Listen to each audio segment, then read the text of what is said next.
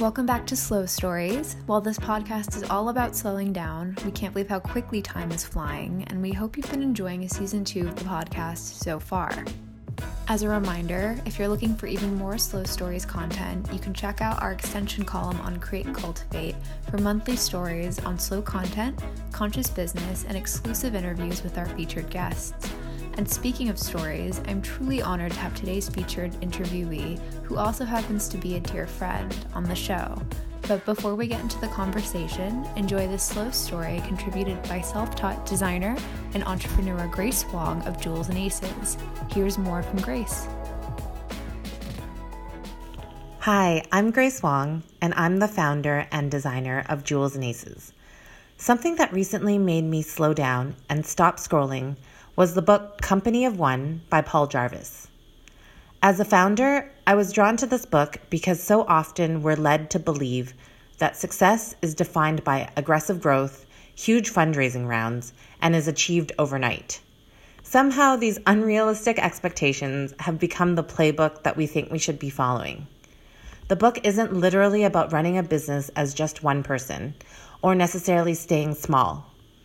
But it's about seeing small and slow as a mindset and taking a more intentional look at how to build a business based on your own values and goals that ultimately makes it more enjoyable for you while still achieving and sustaining the profitability that you want.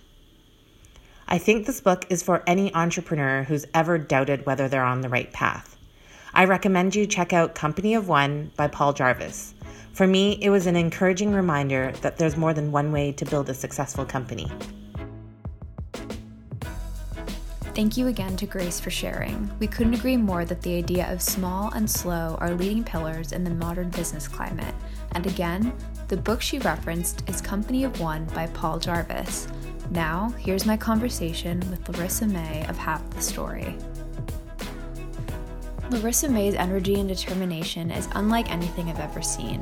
Known to many as Lars, I personally met her in the early days of both of our creative careers and feel grateful to have kept in touch as both of our respective businesses have evolved to cater to a more conscious and mission-driven community. And even to this day, we often commiserate over the fact that staying focused on this path can be especially hard in a place like New York City. But it was here in this chaotic and beautiful place where Lars's story truly began as she launched the social media project turned nonprofit organization Half the Story. Put simply, the initiative is aimed at equipping the next generation with the knowledge and tools to use social media as a platform to connect and share the stories we don't often feel able to tell in a landscape that promotes highlight reels and filters. And with a growing global community under her belt, Lars is now setting her sights on working with larger institutions to ensure necessary change happens online in our increasingly complex social and political climate. We spoke more about these goals in today's chat, and Lars also shared her thoughts on how slow storytelling is the foundation of what she's doing with Half the Story and in her consulting endeavors with leading brands like Otherland and Can Euphorics. So without giving too much away, here's my interview with Larissa. My name is Larissa May, also known as Lars, and I'm the founder of Half the Story, which is a global nonprofit platform promoting transparent conversations on social media to end the stigma associated with mental health and provide access to resources for youth around the globe. I'm also an avid creator, always on the go, a fanatic for dance parties for one, and probably one of the most social people you'll ever meet. For me, my values in life have just shifted drastically since I decided to really turn inward and think about the stories that not only I'm telling, but create another platform for individuals, as opposed to what my values were back in my fashion week life as a fashion blogger, chasing a dream that I realized quickly was not for me. What's really remarkable is that you kind of started your career and also realized all of this at a relatively young age. And after recognizing that need to slow down, you also put something into action where you followed up on your experiences to help others find a rhythm that works for them personally and professionally. So can you tell us a little bit more about the transition from fashion to nonprofit life? Absolutely. So for me, I remember the moment explicitly. I mean, Granted, my journey as an entrepreneur and a creative has had its fair shares of ups and downs as a result of mental health. But there was a specific moment for me at Fashion Week, and I remember it like it was yesterday. I was running from a show. I think it was Betsy Johnson's last show at Penn Station to make it downtown to the AOL headquarters because I was covering a live taping of Diane van Furstenberg, and I had 12 minutes. I couldn't be late. I remember just feeling completely exhausted. I'd barely eaten in 24 hours. I was Skyping in between shows, and I was basically on the verge of a mental breakdown, and I completely like wiped out, ripped my jeans, cracked my new phone, and wound up making it to that taping. And it wasn't until later that day that I was sort of in this social media purgatory where I was going to share a photo on Instagram about my experience at Fashion Week. And I remember posting an image posted up in front of Spring Studios, and it was, I looked great. I had my hair done. I had my whole outfit going. It was published in Elle actually on the same day. And then I realized that the story that I was telling was just false. And it was so disconnected from the way I actually felt behind the screen. And so I came back and decided that enough was enough. And I basically decided to stop fashion blogging. And it was time to open up and talk about the other half of my personal story with social media and mental health, and also just create a platform for other people, whether it be in the industry or on campus at Vanderbilt, to share stories of their own. Because what I found is that social media has the power to connect individuals. I mean, it's why I'm on this podcast right now. We met essentially through social media. However, it can be very disconnecting when it's not used in the right ways. I mean, I remember I just drew the Half the Story logo on a piece of paper in my college dorm room and had one of my friends mock it up. And I started sharing my story. I printed a couple hundred stickers and then started speaking to kids on campus. And it wasn't until I'd say a year after that I really started feeling the momentum, and I started using the different relationships I had built in the fashion industry to help amplify this movement. And so a couple years, 3 years later, we then heard over 8,000 stories, and we had community members in 99 different countries, which for me was a light bulb moment that, this really had started with a small grant, and then I was putting my own money into this. And of course, there are always challenges as an entrepreneur with finances. And I realized that this is so much bigger than a project. This could be the gateway to ultimately building a foundation to subsidize mental health resources for youth around the world. Absolutely. And I love that this is being done through the lens of content, because like it or not, it's become such a part of our day to day. And obviously, as you know, for me, starting Connected Editorial and subsequently Slow Stories as a podcast is to really kind of hone in on this idea of what positive value can happen when we slow down our content creation and consumption while still creating value for brands and individuals. So I'm wondering, just based on your own experiences, how you would define this idea of slow content. Yeah, absolutely. And I think that it's almost self-explanatory in its own way, that I think fast content can be very shallow, very surface level, and very quick. And I think slow content is the ability to really look inward and tell your most authentic story, whether it be a brand story, whether it be an individual story. And you find that the deeper you can get and the longer time you take to be thoughtful about that story, how many more people that you'll ultimately be able to touch. And so I think that that's what's so empowering about Slow Stories and everything you're doing, Rachel, is that every brand, and even brands that I've worked with, it's a race to produce content. It's a constant comparison game, and it's no different than individual comparison. And right now, it's time to take a stance and not only just post stories or Instagram posts because there's an algorithm and we need to keep up with the crowd, but to actually create this moment to think about the types of content and stories that we're telling and how our customers or community members ultimately see themselves within our own brand story. Absolutely. And thank you so much for the kind words. Can you tell me a little bit about how storytelling has translated into Half the Story's overall brand mission? Yeah. Well, I think the first idea of half the story is ultimately it's going against your typical social media behaviors, which is to post wherever you are, what you're doing, what you're eating, and who you're with. That very surface level representation of who you are. And what we're doing is asking people to look inward, really to make I call it a social media values check. And what I often do is encourage people to make a list of the most important things in their life and then see if it's actually reflected in their social media story.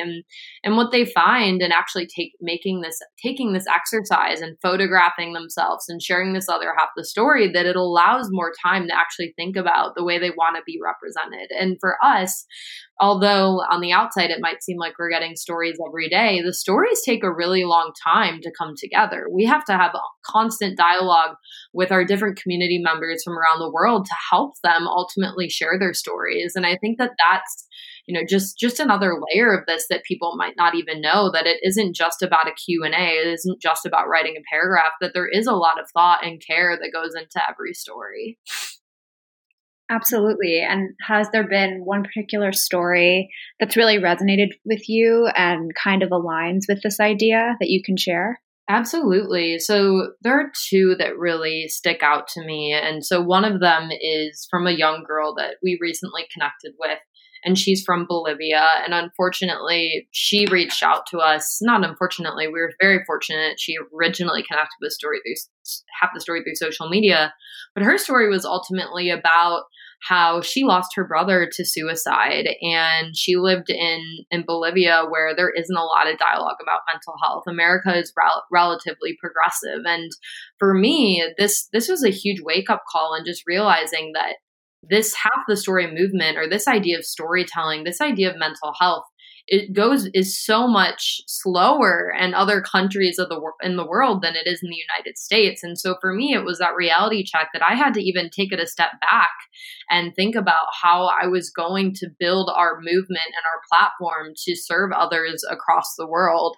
And so I think that was it. I think we're very, just in general, like it's easy to see what's in front of you and want to keep going, but sometimes it requires stopping, slowing down, and even taking steps backwards so that you can ultimately build the best version of your brand. And so there was also another story that we have a lot of creatives that will submit stories just about what it's really like life on the road, or entrepreneurs. I think we live in a world where, and this is something I struggle with, where it's like, it's no longer enough to just to do something or be the best at it, or devote yourself to something, whether it be a musician or an entrepreneur. It's also this challenge to actually share all these moments in your life and almost have another life online as a personality. And so Chris Job shared a story about how it's, he's a musician and basically made this viral video called Thank You Internet. And what it was really about is that, hey, look, like on the outside for him, all these people were seeing he had this like amazing creative music video that was going viral and he was performing. But what people didn't know about was that he was spending 50 hours plus a week behind the screens in a studio. And a lot of that time was felt in anxiety and loneliness. And I think we live in a world where we're so quick to talk about the wins and talk about the victories and share all the moments we're spending with people, but we're also feeling much more disconnected than other generations. And we have to slow down and think about those stories, as well as create time to actually foster our relationships with the people that are around us. Yeah, absolutely. And I really love that your work is very much rooted in relationship building. And I think when we're talking about terms like slow or sustainable, I'm wondering how you think that sharing these kinds of content and stories will help us create even more kind of enduring, sustainable relationships in our personal and professional lives. Yeah, and I think that's a great point. For me, I always say that half the story begins online and ends offline. So for us, everything that we do digitally, we're pairing with something in real life. And the reason that we're creating this platform and forum for education and storytelling is not just to share stories and move on with your life. Our goal is really to share these stories and create human connections and share different aspects of your life so that you can ultimately connect with people that you never thought you could before because of the surface level stories that you were telling.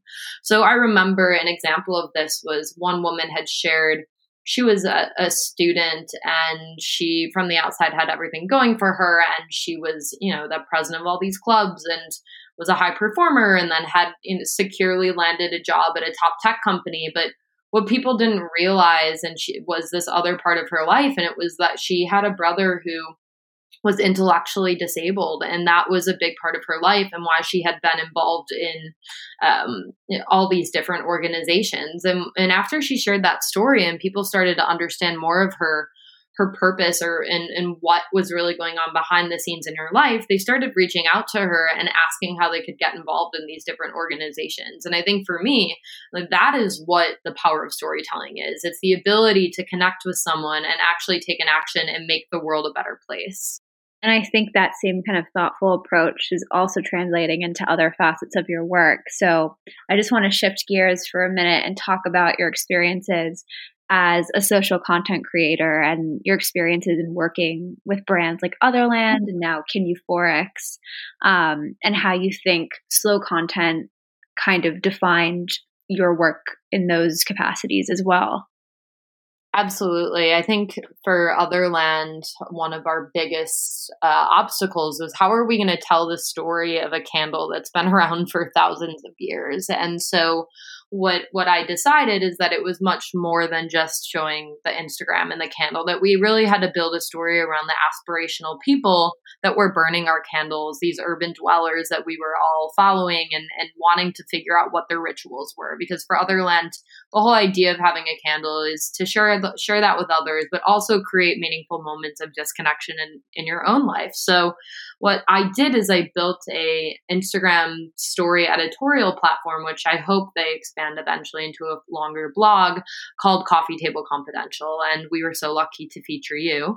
But the whole idea of Coffee Table Confidential was that the coffee table is the center of the home. It's often a place where you burn candles, you experience time with your loved ones, but it's also a place where you're disconnecting with yourself. And so we built a series where we were ultimately featuring coffee tables and basically breaking down these different objects to better understand how these small vignettes were representative of these people. And so for us, as you know, it took a photo shoot, it took a questionnaire, it took a story, and that for us was our way to really differentiate and become a player in the direct-to-consumer lifestyle space. And so for Kin, I think that's a completely different opportunity. And for us, so Kin is the world's first euphoric, which is an adaptogenic, botanic, and nootropic blend that brings bliss and elevated state without the booze or alcohol. So for us, I think especially the beverage industry is so interesting because they've been telling the same stories for hundreds of years at this point, and we have a new opportunity to really inspire people, not through the beverage itself, but through the goal of our beverage. And the goal of Kin Euphorics is to unite all creators. And so for us, it's really about fostering human connections, whether it be at the bar, whether it be at a concert, or whether it be in your own home. And so we're ultimately building everything that we do for Kin is based around content. So we're thinking about partnerships with bars, partnerships with hotels like the Hoxton, and how we can ultimately use these spaces, not only just to serve our products, but look at them from a 360 lens where we're activating in their space, we're building content around that space, and we're bringing our creators together to celebrate in that space. I'm wondering too, just based on your experiences on the production side, I think a lot of the questions that are coming up for me at this point are what exactly constitutes slow content? How do you bring that to life? And I'm wondering if you have advice on the things that fellow content creators or brands need to keep in mind to create content that has longevity in terms of their resources. Absolutely. So I think the first thing I would say is, it's interesting because I've worked with big budgets, I've worked with small budgets, and I built Half the Story on essentially no budget. And so I think the biggest and most important thing that I can say is self-explanatory, and it's slow down. I think we live in a world where we're challenged to put out all of this content all the time. And you have to really think about how you're translating your core mission and how that one word or one sentence or one editorial story is going to transcend beyond languages, ages, and demographics so that it can become something that's global and build with your brand. And I think that that's what we've really done with Half the Story, in that it's not limited to any person, place, or language. So you have to really think about the universality of your message and how you want to grow into that as a business. But I would also say too, you need to really think about, there are basically three key components when you're thinking about a content strategy. One is like what really defining that larger brand message, whether that be a hashtag of Find Your Fire, hashtag of Half the Story, hashtag of Rise Wisely for your brand, and then actually build out what that concept looks like. So figuring out the different components and how that story is not only going to be told on one channel, but how, like the larger mission, it must be able to be expressed in a number of ways, whether that be Instagram stories, email, blog, and in real life events, or just really thinking beyond the platform, one single platform. I think that we limit ourselves in that way. And then the third is really thinking about budget and resources. I think that a lot of brands struggle with really building budgets. And I think a lot of people have $1 million ideas with $100 budgets. Not necessarily that, but everything costs money. And I think creatives, I believe, need to get paid. And we live in a world where now it's become harder, whether it's a musician or an artist, to, in a lot of ways, exposure has become easier. And as access is easier, it's sometimes it's harder to justify, paying them. And I think we just need to get better about that and hold each other accountable as brands and be realistic as we're going into these budgets so that everyone is producing their best work. And although that doesn't directly relate to the story, I just think it's so important that as women, we stand up for each other, but as creators, we also do as well. And we hold ourselves accountable, especially as a producer. You're basically in that space. You're negotiating budgets, you're talking to the client, and we just have to continue to set realistic expectations. Absolutely. I'm really glad you pointed that out. And I think that'll be an ongoing conversation that unfortunately we'll have to keep up with the pace of our constantly changing landscape. So I hope that slow content can at least give some of us permission to slow down and really make informed decisions when we're building out these strategies and these teams. Totally. No, 100%. And I don't think people talk about it enough. Like, I think it's a reality, and you have to know how much time and money goes into that content, whether it's talent on your team or creators. And it's one big puzzle. Yes, one worth solving, though. And speaking of things that we're not talking a lot about, as you know, one question that we tend to pose in these interviews that always kind of elicits a unique response is, what is one question you wish people asked you more often? And I'd love to know your response to that as it regards to your work with Half the Story and your work as a founder in a landscape that really kind of sets a standard to perform as a female founder on social.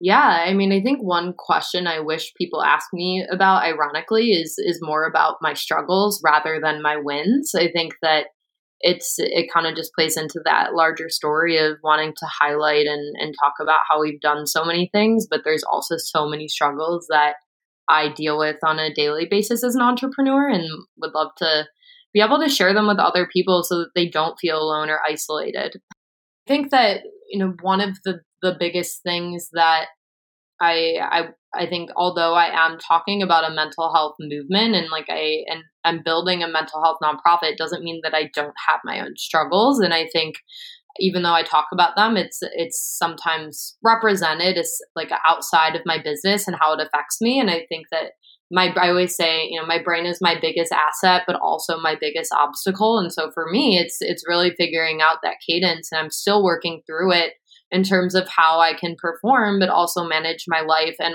the expectations I have for myself so that I'm not falling behind and I'm not putting myself last.